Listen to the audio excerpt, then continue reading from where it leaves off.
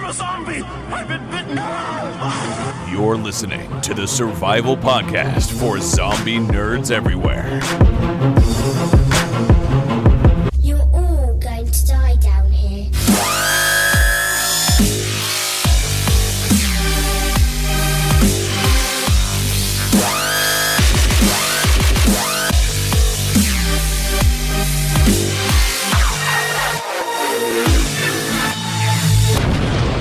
This is Zombies Ate My Podcast. Hello and welcome to Zombies Ate My Podcast. I'm your host, Ryan Murphy, and joining me, as always, the busy zombie lord, Lou Page. How's it going, Lou? It's good. I'm excited tonight.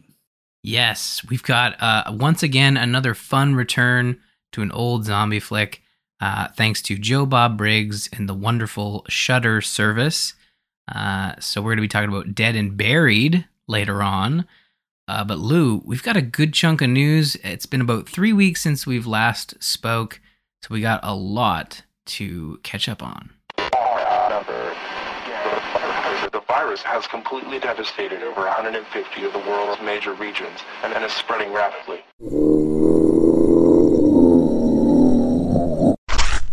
So first up, I wanted to give a shout out to The Last of Us Part 1. The remake has been released. You can play it on PlayStation 5. It's getting excellent reviews. I don't personally plan on picking it up day one just because it is a full price title and I don't necessarily need to revisit that game right away. I'll be happy to revisit it down the road, maybe once it goes on sale, but it is available for those who haven't played it before or if you just want to check it out. I mean, you don't... I have a question for you, good sir. What's up? It's saying that the price for this is $90. Is that Canada? Did you use a Canadian link? That's a Canadian link. So I'll change that before I put it in the show notes because I don't want to give our American listeners a heart attack. But that's what it costs for a premium PlayStation experience, $90 before tax. So when you eventually cash out, it costs about $100 to buy a new game. So, you know, that should pretty much really answer why I'm not picking this one up day one. Yeah, no, because when you sent the link and I looked at this, I was like, wait a minute. That would be $70 US. Yes, which is accurate. It is $70 US. PlayStation titles cost an additional $10. So that's... Can I be honest with you, man? I think that's going to be the downfall of this new console generation. Honestly, they're probably going to be just fine. But I understand where you're coming from. I think that video game prices have stayed a certain level for a very long time, but I think that $10 is a lot to swallow, especially when you start bringing it to other markets. Like here in Canada, we already saw our prices go up when they matched sort of the pricing between American and Canadian markets. It already went up like $10. So we've already experienced that. Just I think at the start of the PS4. So yeah, it's I think it's going to make folks look at subscription services and look at waiting to play a game. I think that's its intent. Like, what do you mean? To make people go to services? Yep. Why spend the $70 when you can spend X amount of dollars and get you the game will be on the service? Yeah. But here's the thing. That way they get you to pay. They get you to pay every month rather than buy a game every couple of months. Yeah. Well, I mean, here's the thing. PlayStation doesn't have a service right now that is comparable to Xbox, which has day and date releases on their service. But I understand where you're coming from. I think the price of games and the price of entertainment in general is just, it comes down to like, is this a day one purchase for me? And I look at this, I want to play it, but I'm content to wait. I've already experienced The Last of Us several times with the re-release. At this point, I don't want to replay it. I'll watch the show. Well, there you go. And Lou, as is tradition, you said, I'll wait for a trailer. Now, this isn't a trailer, but it is a first look. It's a teaser. It's 28 seconds of actual, like... thing, and it's essentially you seeing the characters in like 5-second chunks with Joel says, ugh. And then the girl says something about people abandoned me. And then you get a cut of his brother, and you're like, I think that's who it's supposed to be. Or one of the bad guys. And you're like, oh, okay. So that's what you're giving me for a thing. They look the part. I'm not going to argue and say they don't. They definitely look the part. But again, I want to see more before I can get excited. I'll definitely watch this rather than play the game again. That's for sure. Yeah. I don't want to alarm you, but the dragon at the end of the teaser that I'm linking in the show notes, it's not on. That's not The Last of Us. So that's a different show. I watched this trailer, and again, I don't think this trailer does the show justice in the sense that the trailer was like, wow, they really made these scenes look like the video game, and I think that's great. But I need to see more. There's no context here. It's really just flashes of scenes. But Nick Offerman as Bill looks wasn't great. Bill the bad guy? He wasn't a bad guy. He was helping you, but he wanted you to leave him alone, essentially. He wasn't a bad guy. But you got Bella Ramsey as Ellie. You've got Pedro Pascal as Joel. You've got the classic winter scene as they're heading into some sort of factory town. That's where I think that's where Joel they get ambushed, right? But yep, and that's where she ends up having to protect him. Yeah, it looks great. Honestly, I want to see more. This is being heralded as a early 2023 project, or 2023 in general. So we'll have to wait a little bit longer. But something tells me they're doing a lot of editing. Yeah. Well, I mean, you saw a hint at the special effects there with one of the zombies sort of plastered to the wall with the fungus and stuff. So yeah. Let's take a look at the next story here, which is Dead by Daylight's Resident Evil chapter, which is chapter W, I think, something like that. It's out now. So this is the one with Wesker, Ada Wong, and Claire. And I'm just trying to find the price. It is $11.99. There you go. So $11.99. That's not too bad. And yes, that is American dollars for those at home. And yeah, it's available now. It's probably what, 14 in Canada? Yeah, $13.50, not too bad. Yep. But yeah, Wesker appears to have more of his like tentacle powers. I think as a collection here, this is a pretty solid collection. I mean, I don't play as the killers very much in this game. I play more just on the survivor side. I'm just not good at it in general. Hey, I never said I was good. I'm definitely not great at it, but Ada Wong, Claire, it's really great to see them go back to the Resident Evil well again.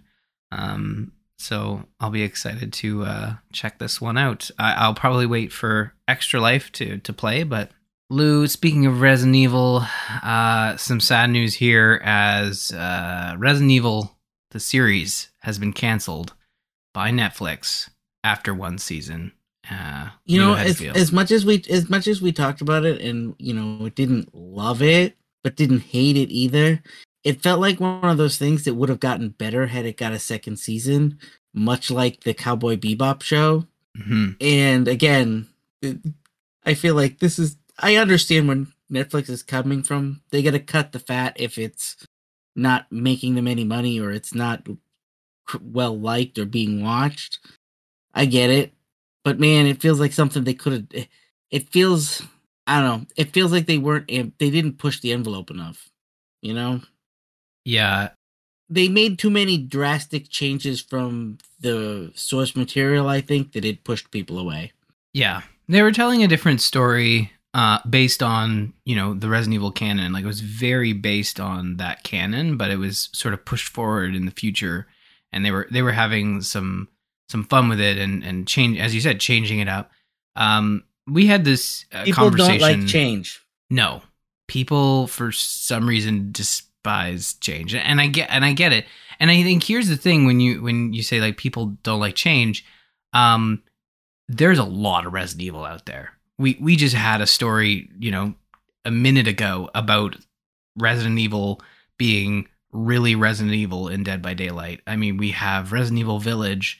We're getting a return to third-person Resident Evil this winter with the DLC coming to Resident Evil Village. Like, there is so much Resident Evil to go around that I think giving us something different should have been fine. And yes, the show had problems, but I think it was really set up as a 2-season story. And we had this conversation on the Gamers Inn this week because Jocelyn was watching it, and she kind of fell off of it a little bit because some other shows were coming out, and I always say, like, you'd hate to spend all your time binging it to find out Netflix is canceling it, and that's what's happened here. I watched it for the show. She kind of fell off of it, but she was planning to go back to it, and she said, well, is it worth going back to now that it's been canceled? And I'm like, yes, not if you really. Haven't gotten to the point, like, with more of Albert Wesker and Lance Reddick. Like, I think you get to that point and you kind of see where the show was going. But like, the thing is, Resident Evil outside of the video game realm has been weird and different. We got 7 of those Alice films, and like, those weren't great, and those were also different. Yeah, I liked the first one, and then there was one in the middle somewhere I think I liked, but the others were all kind of like meh. Yeah. Yeah, and then we got Resident Evil last year with Welcome to Raccoon City, and it tanked. And I wonder if it's like, it's really hard to adapt stuff into other mediums. I get that. We'll see how The Last of Us does. I think the Resident Evil fan base really just wants a 1-for-1 recreation of the game. I mean, did we not get that last year? And I don't think that that's feasible. Yeah. I think the one we got last year, if they had kept it to just the action and left the city overrun thing out of, like, they didn't try to tell 1 and 2 at the same time, I think people would have liked it better. I think the fact that it was crammed together in one movie is what kind of drove people away. Yeah. Or fans away. Yeah. A lot of people were really mad about the way Leon was portrayed. That didn't bother me at all. Again, probably where they just took the rookie cop thing. There was a lot more wrong with, not wrong, but not a lot more different about the Leon character than what we're used to in the video games. So I can see that. But yeah, I mean, like, Netflix has canceled. Netflix has a way of sort of, new content drives new subscribers, reviving old shows drives new subscribers. They're going to be bringing back, I guess, Manifest later this year. That's the content that drives subscribers, not second seasons to shows that, did okay because they premiered next to Stranger Things season 4. Like, I mean, it's one of those things where I kind of knew this was going to happen before the show aired, because, like, this was never going to do so well. This is not The Witcher. This doesn't have mass. The Witcher owes a lot to Game of Thrones. That's the reason it got renewed for a second season before it even aired. Yeah.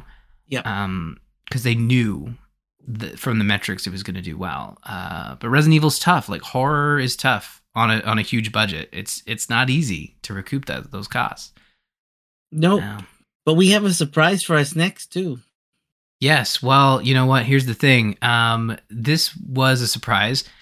Dead Island 2 is back. It's returned into the spotlight and will release on February 2023.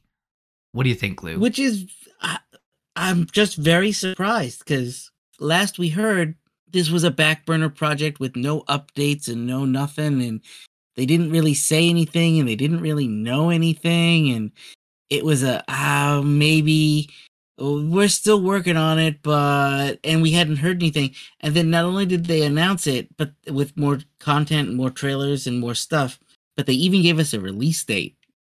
Yeah. So we got a CG trailer, we got a gameplay trailer.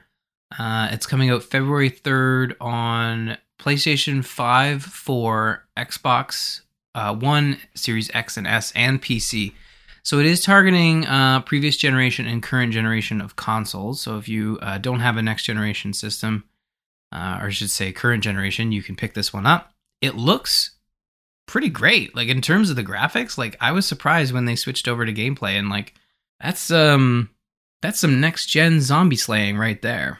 Yeah, I'm surprised. Again, this looks better to me than what's it called? What's the parkour one? Oh, a Dying Light. This looks better to me than Dying Light. Yeah, I honestly prefer the more cartoony look. I think that's a better style for the genre, I think. Plus they can, it just feels like the fidelity in this art style, they've really ratcheted up. It looks to be like it will be a first-person action RPG, which we knew. It will have 6 playable characters, so you'll be able to play as 6 different characters. To be honest, it's been so long since I played the first Dead Island. I really don't know a whole lot about the structure of the game, like, and how the gameplay works. Like, it's like Dying Light without the parkour stuff, and guns were more useful. Right. Well, it'll be out sooner than you think, and I think this one will be a day one purchase for me. I'm excited about it. It did switch developers again. This is a different developer. It was originally, I think, supposed to be Sumo Digital, and that's who was making it, and now it's a different developer. I know it's not Sumo Digital. Now I'm trying to remember who it is. Something Shark, but it's not Fat Shark. It's something else. I guess it really doesn't matter. Doesn't matter. But it is a different developer, and you'll be able to pick that up in February, so look forward to that. Lou, that is the news, but we do have a fun topic for this week. Let's take a look at this.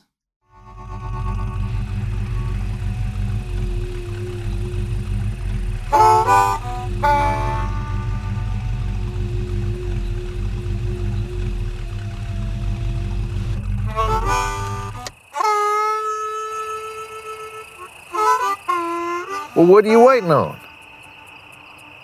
Time to party like jungle animals.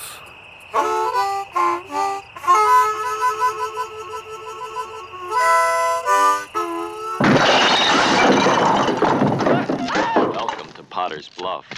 What's going on? Give me the boy, run! Lou, welcome to Potter's Bluff, the lovely film set in Potter's Bluff called Dead and Buried. We watched it with, of course, Joe Bob Briggs via Shudder. And yes, technically the intro I just used is from their newer season, but I capped it last time we watched Joe Bob Briggs, and I thought it was really cool, so I played it again. But we are talking about Dead and Buried, a film that came out in 1981. Thank you. I was going to say 5 for some reason. But 1981. It's not it's not a zombie film right off the bat. And Lou, I think you kind of described it well, because you've had this described as a zombie film and you've tried to watch it a couple times. You're like, I don't think this is a zombie film. Yeah, no, I'd heard of this movie, and I've seen it on zombie movie lists, but I'd never seen it. And then when they did it a couple last season on The Last Drive-In, I was like, well, this is a good excuse for me to sit down and watch this movie. And I watched like the first 20 minutes, and I was like, where are the zombies? Why is this on zombie lists? And what? Okay. And then it's not until about halfway through the movie and you start to put some pieces together and you're like, oh, I get why this is a zombie movie, but it's not a traditional zombie movie. Oh, okay. Yeah. No, it's definitely its own spin, and I mean, it's not very often that I warned you before we watched this, it was not your traditional zombie movie. Yeah. So I'm sure you got 10 minutes into this thing and you were like, where are the zombies? Well, there's no zombies, but there is like villagers killing, unsuspecting visitors type stuff. Yes. And I figured that played into the whole horror aspect of it. And I mean, when it's something that's revealed in the second half as to why this is a zombie film, and it goes back to the way they slowly unravel it. I think is some of the best. It's the reason this film is pretty good is that they just slowly unravel it, and it's all about this like these creepy villagers. And at first you're just thinking, oh well, it's just this village that seems to be part of like some sort of cult that's just killing random people, and But then there's this critical moment, and it all happens at once. Like you as the audience see a character that was killed, it was killed on screen and is back perfectly fine, no problem. And you as the audience are like, what the heck is going on here? And then the sheriff catches up and is discovering like, well, the person you hit last night, that's those skin flakes are 4 months, past dead. And he's like, well, no, I just hit them last night. And again, as you as the audience, you see him pick up his arm and put it back on. And you're just like, what is going on here? And the whole time, Charlie and the Chocolate Factory's grandfather, who plays the mortician, he's I thought for a good majority of the film, like he was the good guy. He was the one guy in this whole town. Oh yeah, the first time I watched this, because this is my second or third time watching it now. The first time I watched it, I was like, he's Grandpa. He can't be the bad guy. And then it's slowly revealed to you, and you put the pieces together by the end of the movie, what's really going on, and you're like, oh, he is the bad guy. And for those of you that may not have watched the movie along with us, the premise is that it's a small town. I think they don't specifically say it's Maine, but it's implied it's somewhere here in northern New England, likely Maine. And our main character is the town sheriff, and the movie opens with a bunch of people. There's a guy on a beach taking photos, and this girl comes over and she's hinting that she wants to do more with him, and hey, can you take my photo? And then when he least suspects it, a bunch of other townspeople show up behind him. They string him up and they burn him alive. Yeah. And you're like, what am I? Well, this is definitely an opening. I have no idea what's going on here. And again, first time I saw this, it was on zombie movie lists, and I was like, this isn't a zombie movie. This is a crazy town movie. And so again, it's not till about the halfway point in the movie that you start to realize that there's something weird going on here that's more than town killers. And the only person who seems to be kind of clueless as to what's going on is our town sheriff. Yeah. And he starts investigating somebody that's missing, and then that leads to somebody else that goes missing, then leads to somebody else that they find a body for. And every time he finds another body, you kind of see that person later walking around town, and you're like, what's going on? And in the meantime, his wife is looking up black magic books and other weird stuff. And you're like, is his wife in on it? What's going on? And like, there's so many questions. Favorite thing about this whole movie is it feels like an episode of The Twilight Zone. Yeah. Yeah, 100%. That's a really great sort of explanation. And I think that where that feeling comes from is all the misdirects. Again, like there's this moment where he's asking the sheriff's asking his wife, like, where are my shells, my gun shells? And she says like, oh, you didn't go to the beach. And he's like, no, my shotgun shells. And she's like, well, I don't know, wherever you left them. And then he goes looking for them, and he comes back with like an occult book and a knife, and he comes in and is like, what is this? And he's clearly like, he's having a hard time because he's starting to suspect something's off in town. And he's like, why are you reading this stuff? And she has the cover. She says like, oh, well, no, we're studying it for school. We're doing some film projects and stuff. And again, like, as the audience, depending on how much you want to read into this stuff and how much you believe what's going on screen, you can kind of look at that and be like, oh, he's just feeling the pressure, which he says, oh, I'm just feeling the pressure. I'm sorry. I didn't mean to accuse you of anything.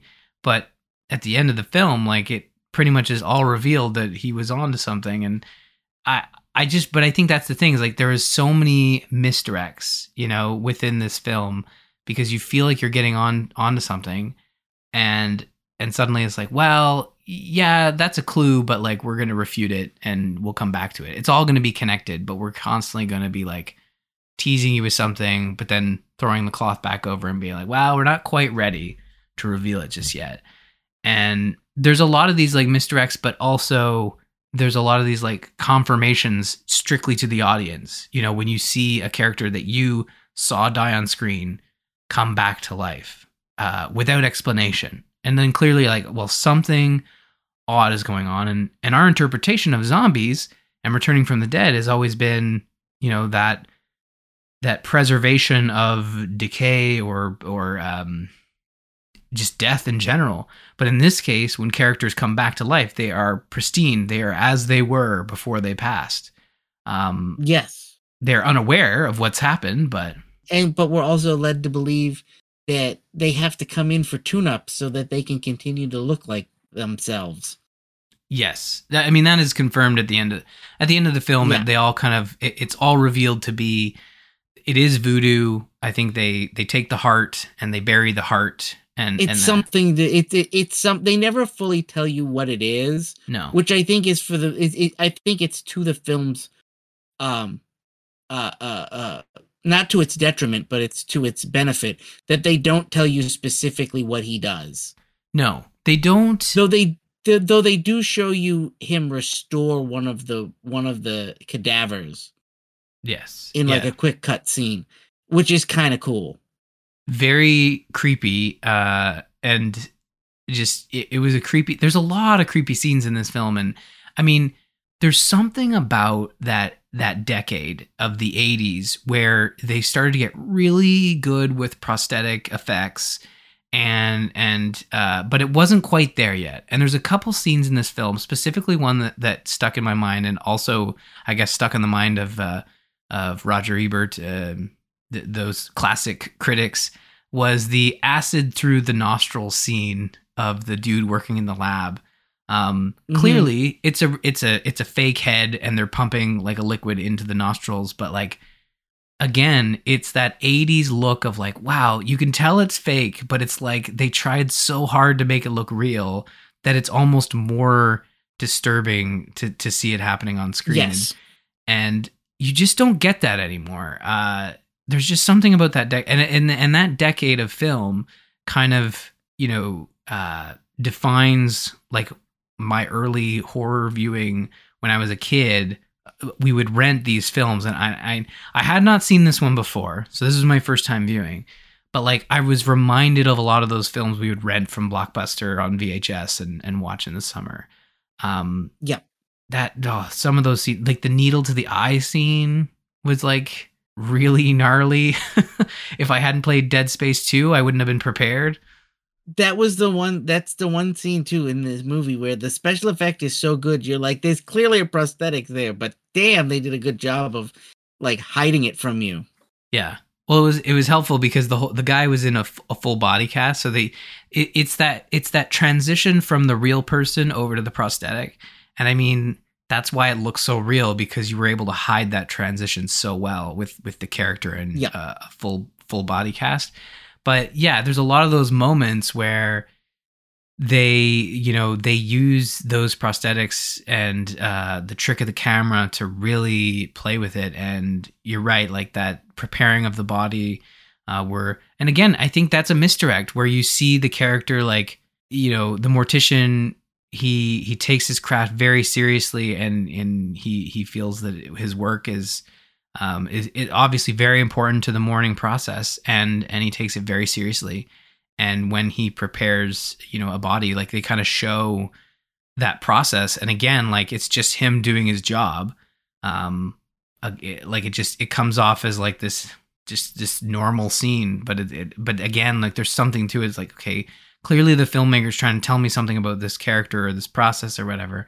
But yeah, like they did a really good job on a lot of those effects and whatnot. And by the end, like when it all comes together, they even did the misdirect with the film. You know, like the wife says, "I need you to get this processed. You know, I need you to take this in." It's like they're literally handing you evidence. She handed you evidence at the beginning of the film that would have solved all this problem. It's like the cell phone conundrum, you know, of like if you had a cell phone, every horror film would. That's why a lot of horror films are put in the 90s. Although Resident Evil still found a way to put a pager that suddenly worked no matter what. But here's the thing, like that's the cell phone conundrum. Like she hands him the evidence, her husband, all this evidence of what's going on. He doesn't get it processed, and when he eventually does and watches it, he stops watching before, like I think he doesn't watch the whole thing. I think he stops once he realizes it's his wife. Yeah, he stops once he realizes it's his wife in the video. Yeah. And at the end of the film, it's revealed. You get to see the last scene, and it's revealed that he's one of them. He just doesn't realize it. Yes. And I can cut to his reaction, because that was one of the other clips that I captured here from the film.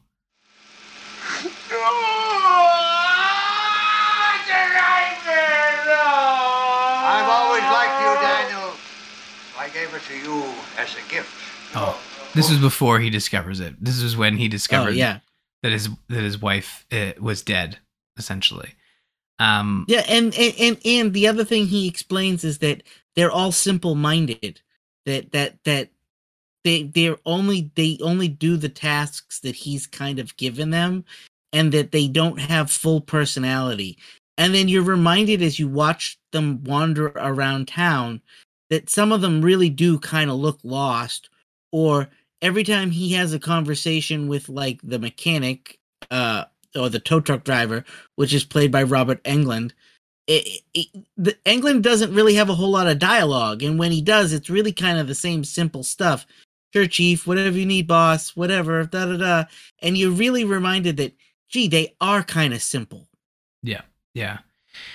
You're absolutely right. Like, there is this, again, like you don't think much of it, small town, they're doing about their business. They're minding their own business. They're just doing what they got to do. And you're like, oh, that's just that small town vibe. And then at the end of the film, it's like, no, they explain it all as like, well, that is, I bring them back to life. They are my artwork. I bring them back to life. And I kind of give them, simple tasks that come back in for touch-ups.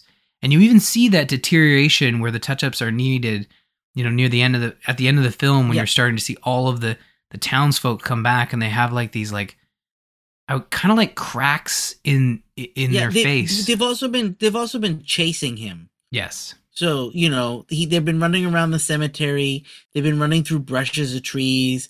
And so you can definitely see that they're like, their skin is starting to flake and things are starting to break. And it's like, oh, okay.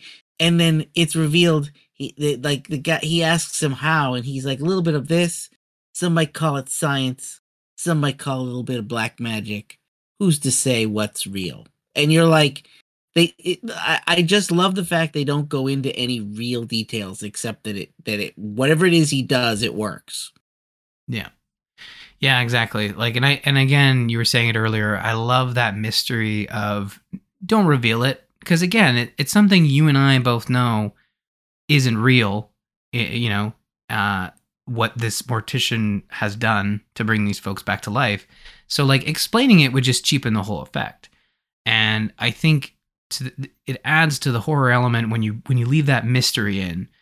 And man, there's even a moment at the end of the film where our sheriff shoots the mortician, and then he like embalms himself, which in any other film would be like, what are you doing here? Like, this is just wacky for wacky's sake. But that dude's crazy. And he wants to revive. I don't know how that would work, reviving himself with the idea like that. It was a stretch, but it's a stretch, but for what it is, you just kind of go, all right, I'll this movie's already done some weird stuff. I'll take it. Maybe he was already dead, or he had started his transformation earlier and now he could finish it or something. It was consistent with the character 100%. Yeah. Cause he was clearly losing some of his faculties. Yes. But yeah, it was like the reveal at the end of the main character, the sheriff, also being a revived voodoo person. Like, it also kind of explains some of his, like when you think about it, now it's starting to unravel a little bit, where you think, oh, like a lot of these folks had lived simple lives and whatnot. But the sheriff seemed to be the most with it in terms of what was going on. He's the most with it, but if you think about it, and I've seen this movie a couple times and I've thought about it, he says that I give them as much as I can, and it makes you think that maybe this has happened before. Yeah. If you get my meaning, like he gave him the knowledge, and then he didn't like he had to pick and choose what he wanted to give him, and so he gave him the ability to not remember that he's dead, and let him live a life in ignorance.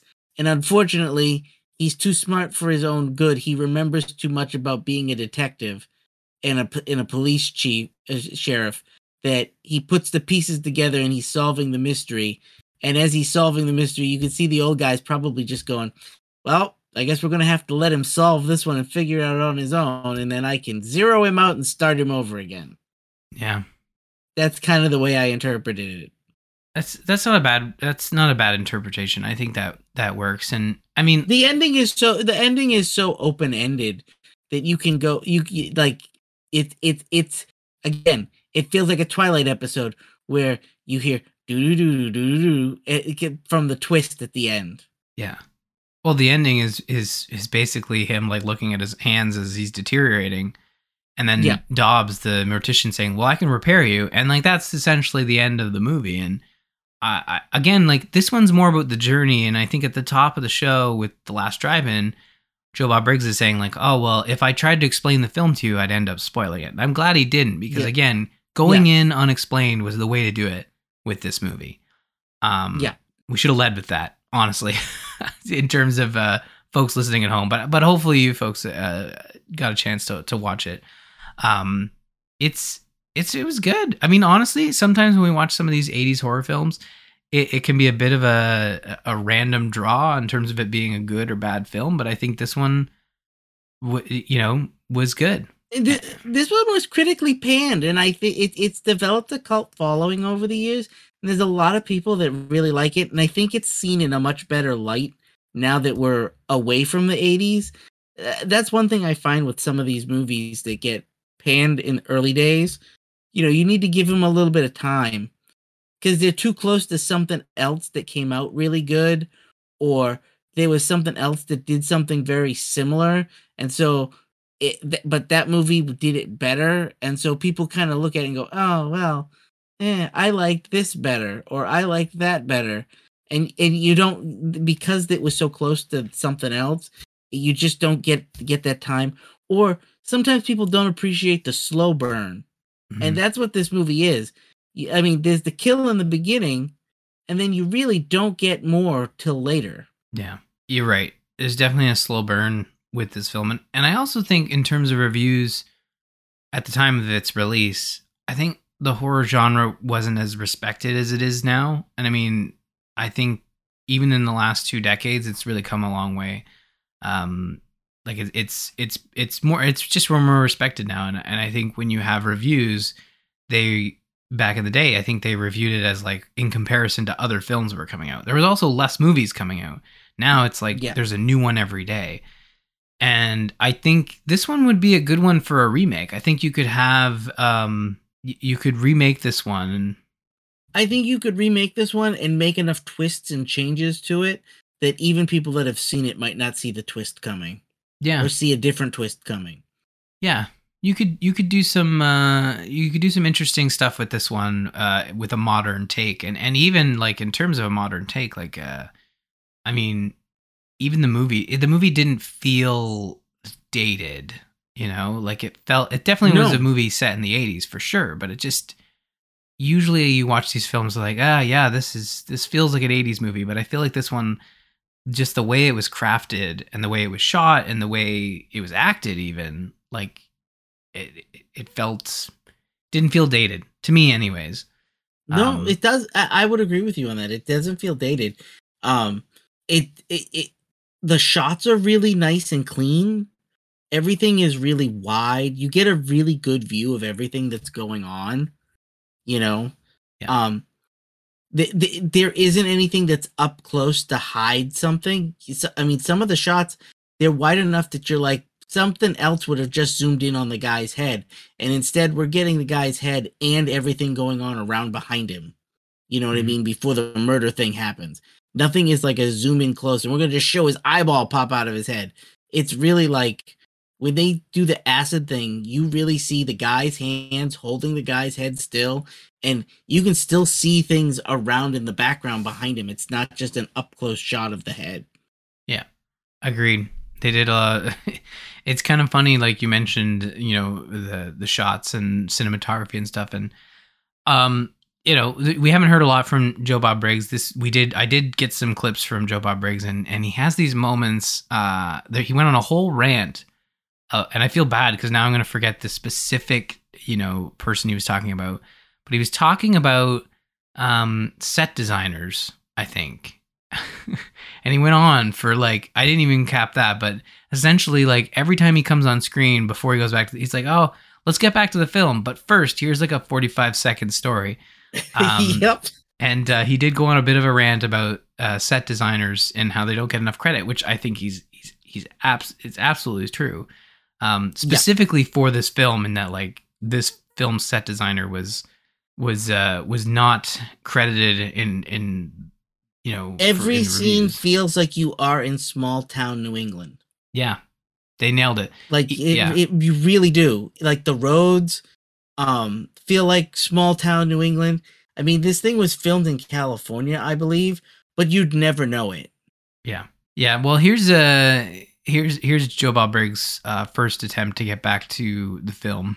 Production designers. That's what they do. Okay, I really will shut up now. Okay, production design. I should have played the clip and then went into my spiel. Production designers, what he's going on about, which are essentially in charge of basically everything in front of the camera that isn't the actors. You know, making sure everything is set up just so. And it's not an easy job. Where we live here, like there's this small town just outside of the city here. Called Millbrook, and it is constantly being transformed into like old time, you know, I wouldn't even say like late 1800s style villages. They just take the main street and they basically put boards over top of all the shops, and they turn it into an old set for a day, and it's used constantly by a lot of like CBC productions and stuff here in Canada. Yep, I'm sure I've seen it in something.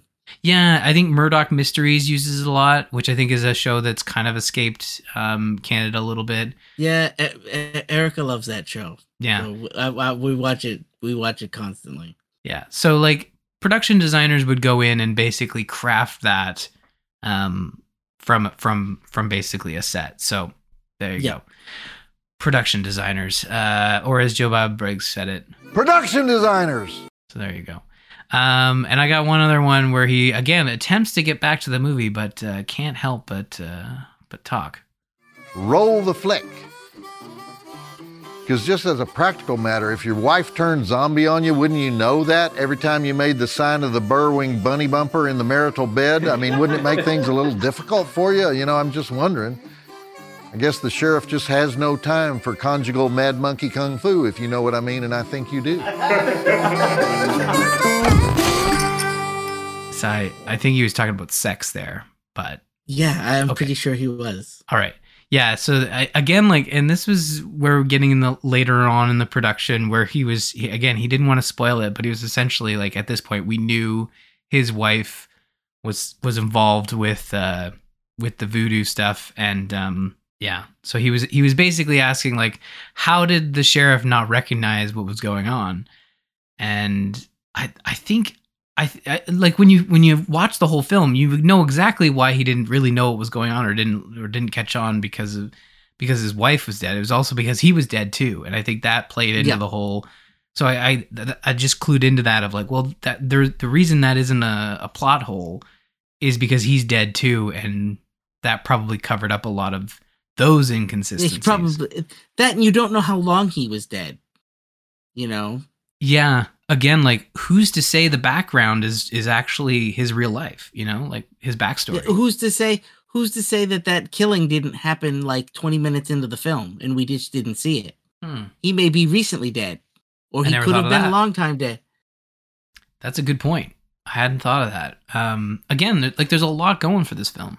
Yeah, and the other thing too is he explains that the reason that the wife is dead is she was one of the first ones he worked on because her car went off the road and she ended up in the ditch and he brought her back and then decided to just make her up. So his whole life, the sheriff's whole marriage and everything, it's implied she may have been dead the whole time. Yeah, but we don't know if he was dead the whole time while they were married or who knows. You know, that her stabbing him could have been their wedding night. You know what I mean? Yeah, they don't get into it. And I think that, again, like, the mystery upholds the story and kind of like paves over plot holes. There's a bunch of plot holes, but if you really think about it, there's lots of ways to explain away the plot holes. It's really just, there's so much mystery that it keeps you guessing. And the fact that they don't reveal stuff means that, you know, you have to keep thinking about it. Yeah. And again, like you could say, the fact that they don't unveil it could be because, oh, well, that's just a plot hole. But like, I honestly prefer the mystery. Is this movie a masterpiece? No. Have I seen better? Absolutely. But you know what? Was it an enjoyable piece of cinema that, you know, when I walked away from it made me think? Definitely. Yeah, I agree with you. Lou. It was a good recommendation. Thank you so much. Speaking of which, movies, zombie movies. We like to talk about them on this show. And also, it is September. And I didn't put this in the notes, but I was just reminded. I've set this up again this year. So Zamp plus Extra Life, if you go to bit.ly/extraliferyan and donate to the campaign, donate $25 and you can suggest one zombie film for us to cover. But better yet, donate $50 and you can suggest 3 zombie films. And it's all set up on the page. So you just click on the donation incentive and you can choose 25 or 30. Put the name of the movie in there and we will cover it. Maybe even before the end of the year, because I think the movies every other episode has been a nice change of pace, not having to watch a whole season of something. I've definitely enjoyed it. It's given me time to watch some things or do some other things zombie related to talk about. I've been recently playing a game called crap. I should have thought of this before I talked about it. It's all good. I've been playing. Oh, it's Dismantle. Dismantle. Huh. Yeah, I've not heard of it. And I'm looking it up now. It is a top-down Zelda / like Minecrafty crafter game. And those are not my style of gameplay, but you're running around, there's zombies in it. It's Dismantle. Dysmantle. And I picked this up on the summer sale not that long ago, and it was only a couple of bucks. I think it normally goes for 15 or 20. But I wouldn't say spend 15 or 20 on it, but definitely spend it's definitely worth $5. Even if I don't go back to it, I've definitely gotten my $5 out of it. Nice. Yeah, it looks pretty cool. It's got some DLC as well, and it's got. The DLC is new. The DLC is new. Yeah, it literally just came out I think August 24th. Last week. Well, there you go.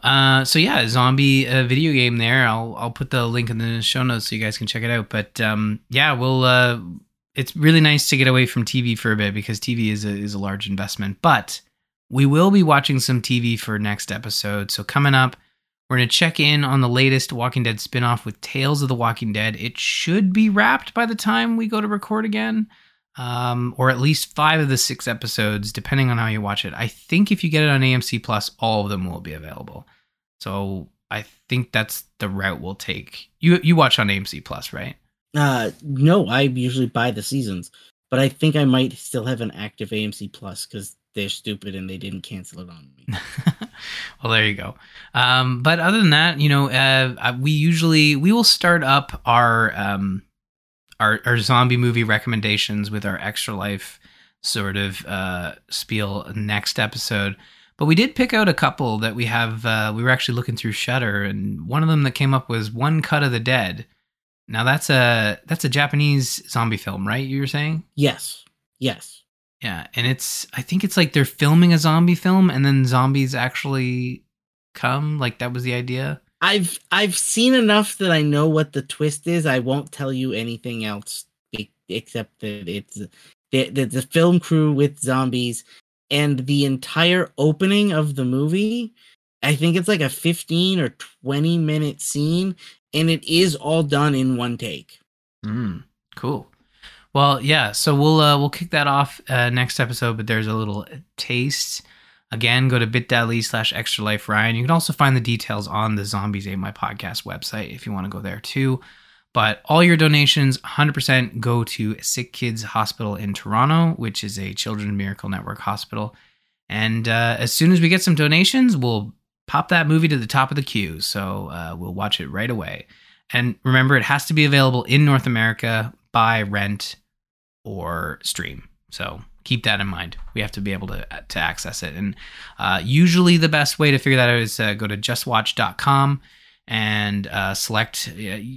It's fine if you select America. If it's available in America, it's probably in Canada. And select there, search it up, make sure it's on something that we can rent it or stream it. Yeah, unfortunately, we're sorry, Lonely Bob. There was that one film we still haven't been able to watch. Yeah, there was, I think it was Home or Gone Home or something. Something like that, yeah. It was unavailable. And we did try.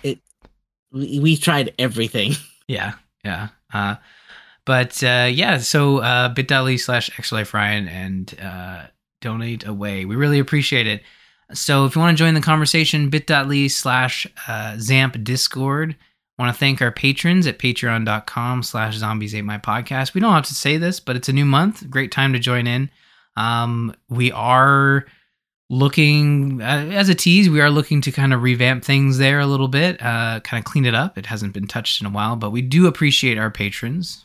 Yep, we also plan on possibly getting some extra stuff for you guys if you're a patron, but that's down the road. We're looking into the new year to do that.